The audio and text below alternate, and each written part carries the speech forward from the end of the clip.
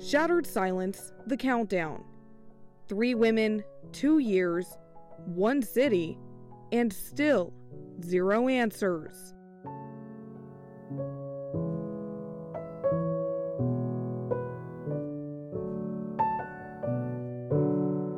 She was the one in the trash can. She was found upside down naked.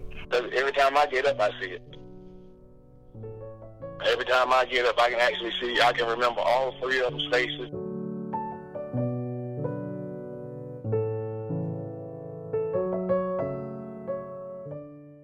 Chapter 1. Nightmares. Lumberton, North Carolina, inside Robeson County. Exit 20 on I-95 South. The last stop before you hit South Carolina. The last stop for Rhonda Jones, Christina Bennett, and Megan Oxendine. I think about these big cities like Charlotte and stuff, but you would think it was somewhere like that much violence, but it's right here in my hometown. Rhonda Jones's mother, Sheila Price, has always called Lumberton home. She's admitted to me on several occasions that it's not exactly the safest place to raise a family. I try to get my family to always be careful when they're out, because a stray bullet don't got a name on it. Lumberton is a place that is by no means a wealthy area. In fact, the exact opposite. A place where in the spring of 2017, 3 women went missing and were found dead all in the same vicinity. 2 on the same day, discovered by the same person, and 1 found about 6 weeks later after she was interviewed by a reporter. It's a place where in 2020, families are still waiting for answers. When, how, where, who, why, oh my God. Lumberton was different from the other cities I covered. By the time I showed up in 2017, the community was barely recovering from Hurricane Matthew, which hit in 2016. It seemed like there was too much crime to cover, and the people who should care didn't. I stopped reporting in December 2018, but this is one case I just couldn't get off my mind. Why haven't they found the person or people who did this? 3 women are found dead in the same area, and what? Nobody cared? Now, if you're looking for a story that has a happy ending or is wrapped, packaged, and ready to go, this isn't it.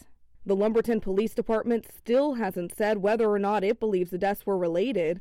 All 3 women's rape kits sat untested for more than a year, and I found something interesting in one of the autopsy reports I'll speak on in a later chapter. Even with the FBI's help, there are still many questions that have gone unanswered for more than 2.5 years. Who would I be as a journalist, as a person even, if I didn't dig deeper, get answers? Ask any reporter and they'll tell you they're a voice for the voiceless. And this story needed a voice more than ever.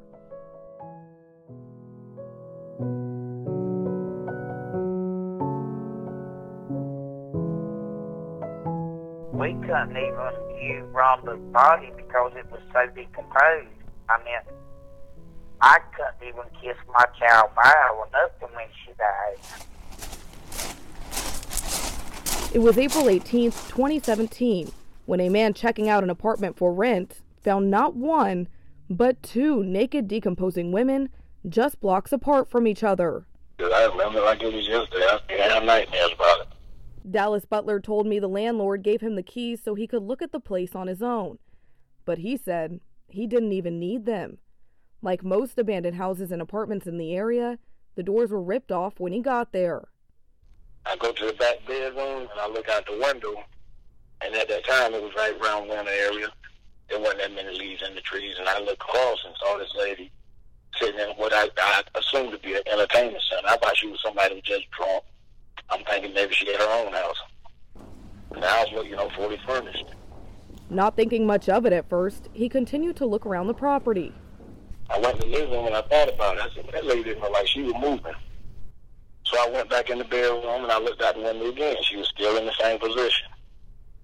So I immediately went downstairs, walked through the backyard, went over there and knocked on the window, and she didn't move or nothing.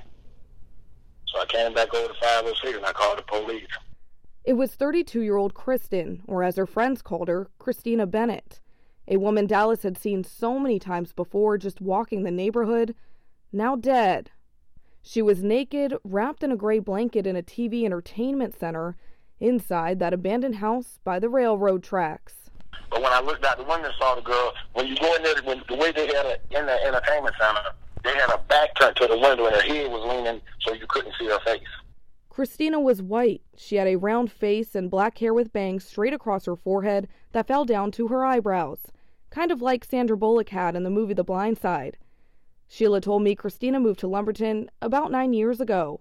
Dallas said he didn't recognize her at first because of how much her body had decomposed. He said by the time officers showed up, there was already a large crowd of people wanting to know what happened. The officers told Dallas he needed to speak with an investigator and to wait nearby. So when I got over there to the building, I noticed these 3 trash cans sitting there, and I just went to say, good Chris, I can't stand over here. It's about to make me throw up. I mean, I just reached to grab the trash can to look and see what was in it. I thought maybe somebody threw a dead dog or something in it. And that's when I saw the other leg, and I whistled to the asthmatic people. And, not to get everybody all hyped up, I was trying to draw their attention because everybody was everywhere. My foot was sticking straight up in the trash can, and it was decaying because they had maggots and stuff on it. He saw 36-year-old Rhonda Jones, Sheila's daughter, mother of 5, with 1 young granddaughter at home. The asthmatic people looked at me, and I just waved up and waved them towards me and said, 2, put 2 fingers up in the air and pointed at the trash can. And he turned and looked at me again and said, what? I said, come. I waved at him again, 2 fingers in the trash can. And that's when he walked over to me. That's when he looked in there and they moved everybody from the sides and started putting more tape around. Rhonda was naked, face down in a trash can. The autopsy report said her skin had begun to fall off. Sheila told me Rhonda was found without her dentures or glasses, and years later, she says those 2 items were never recovered. Where is her teeth? Where is her glasses? Because she wore them all the time. Where's her clothes? Where's her shoes? And just, again, why did you kill my aunt? Rhonda is seen smiling and laughing in nearly every photo her mother has of her. She has beautiful long black hair, defined features like her nose and cheekbones, and had several tattoos, something her little sister Sherlyn would use to identify her body when the time came. The police took her to the police department to show her a picture of a tattoo, and she identified it as Rhonda's distinct tattoo on her thigh. So it was Rhonda. 48 days later, on June 3rd, a third woman, Megan Oxendine, who was just 28 years old, was found less than 500 feet from where Christina and Rhonda's decomposing bodies were discovered. This happened after Megan appeared on a local news station talking about Rhonda and Christina's deaths, not knowing she would be next. Here's a clip of Megan talking to a reporter near where the 2 women were found, on that deadly neighborhood block. I don't understand how somebody could do somebody's child, mother, niece like that. Megan had a tiny frame. She almost looked frail and delicate. She had on hoop earrings with her dark hair pulled back in a bun and was in a Chicago Bulls hoodie the day she was interviewed, just weeks before she too was found dead. Both Rhonda and Megan were Lumbee. In fact, 40% of Robeson County's population identify as Lumbee, one of the 8 state-recognized Native American tribes in North Carolina. Robeson County is what's called a majority-minority county, made up mostly of ethnic minorities.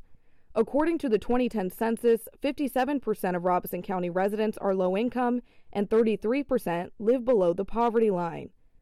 I quickly learned this 3 years ago as a new reporter for a local TV station. Lumberton was part of my coverage area, and as I spoke to the locals while out on stories, I would learn even more about the Lumbee tribe and what it means to Robeson County, and what Rhonda's mom thinks it could mean for this case. I personally feel like somebody targeted those girls. I really do.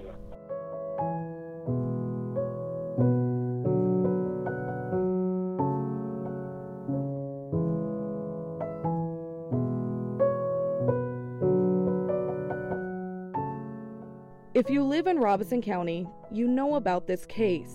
Whether you witnessed it, heard about it, or saw the flyers with Rhonda, Christina, and Megan's faces on bulletin boards and lampposts across town.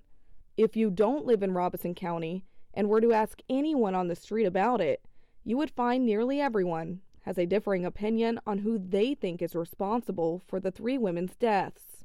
And I'm going to be honest with you. I think it's got something to do with the Robeson County court system and all that. Because you got a lot of drugs happening around Wilmington area. Well, all this time I've been told this girl drug dealer and 2 boys killed them, and then the other part of the community thinks cops done it. So it's between those 2, I guess. Because me personally, I don't know, but I ain't going to stop until I find out. One thing I noticed while reporting in Robeson County was the disconnect between residents and law enforcement.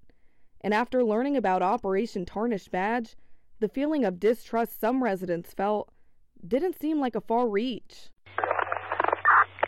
In 2006, 22 law enforcement officers with the Robeson County Sheriff's Office were arrested, including the former sheriff at the time, Glenn Maynor. This was after a 3-year investigation led by state and federal law enforcement agencies into illegal activities happening in the sheriff's office. Former District Attorney Johnson Britt said it was the largest investigation of police corruption in state history. Some of the crimes included money laundering, kidnapping, armed robbery, drug trafficking, burning a home during a drug raid, and stealing money from that home. All 22 officers pleaded guilty and received sentences ranging from a few months up to 34 years in prison. Current Robeson County Sheriff Bernice Wilkins, who was not with the department at the time, told me how the investigation deeply affected the community. The agency in itself, not only the sheriff's office, but this entire county took a huge hit, reputation-wise, credibility-wise, related to that investigation. It's taken several years to overcome it. I think we have overcome it. You'll still hear an occasional person try to bring it up, and even accuse us of something and saying, they'll throw out that tarnished badge. And we just need to come back together as a people and try to get, our reputation back. And we've done that. Sheriff Wilkins was sworn in on December 3rd, 2018. He's also a former Lumberton City Councilman.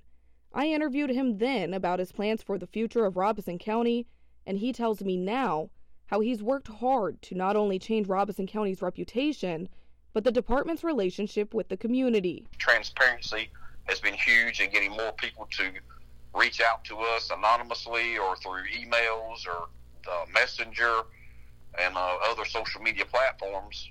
By utilizing all that, we've been able to knock a dent in some of the crime here in the county. I do want to point out that since all 3 women were found in the city of Lumberton, the case falls on the Lumberton Police Department.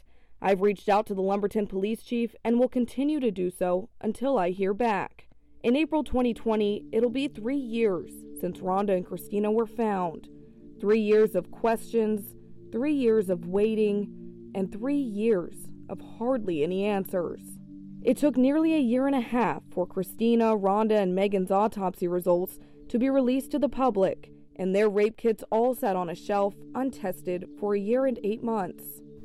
I personally, I don't think with all this technology and stuff we have today, there ain't no way that medical examiner couldn't have found something on one of them bodies. I don't believe it. I never will. I don't even know when my child died yet. It's not fair at all.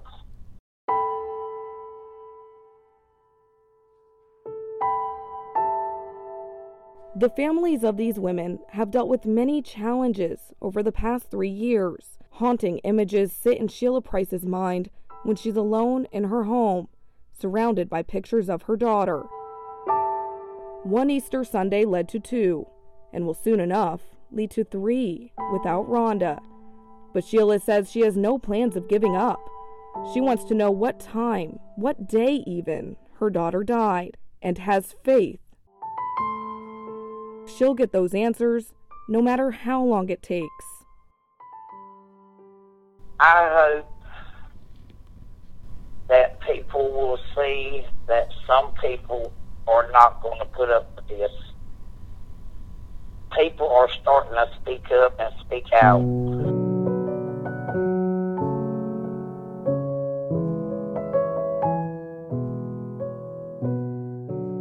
Shattered Silence: The Countdown is produced by me, Teresa Galasso.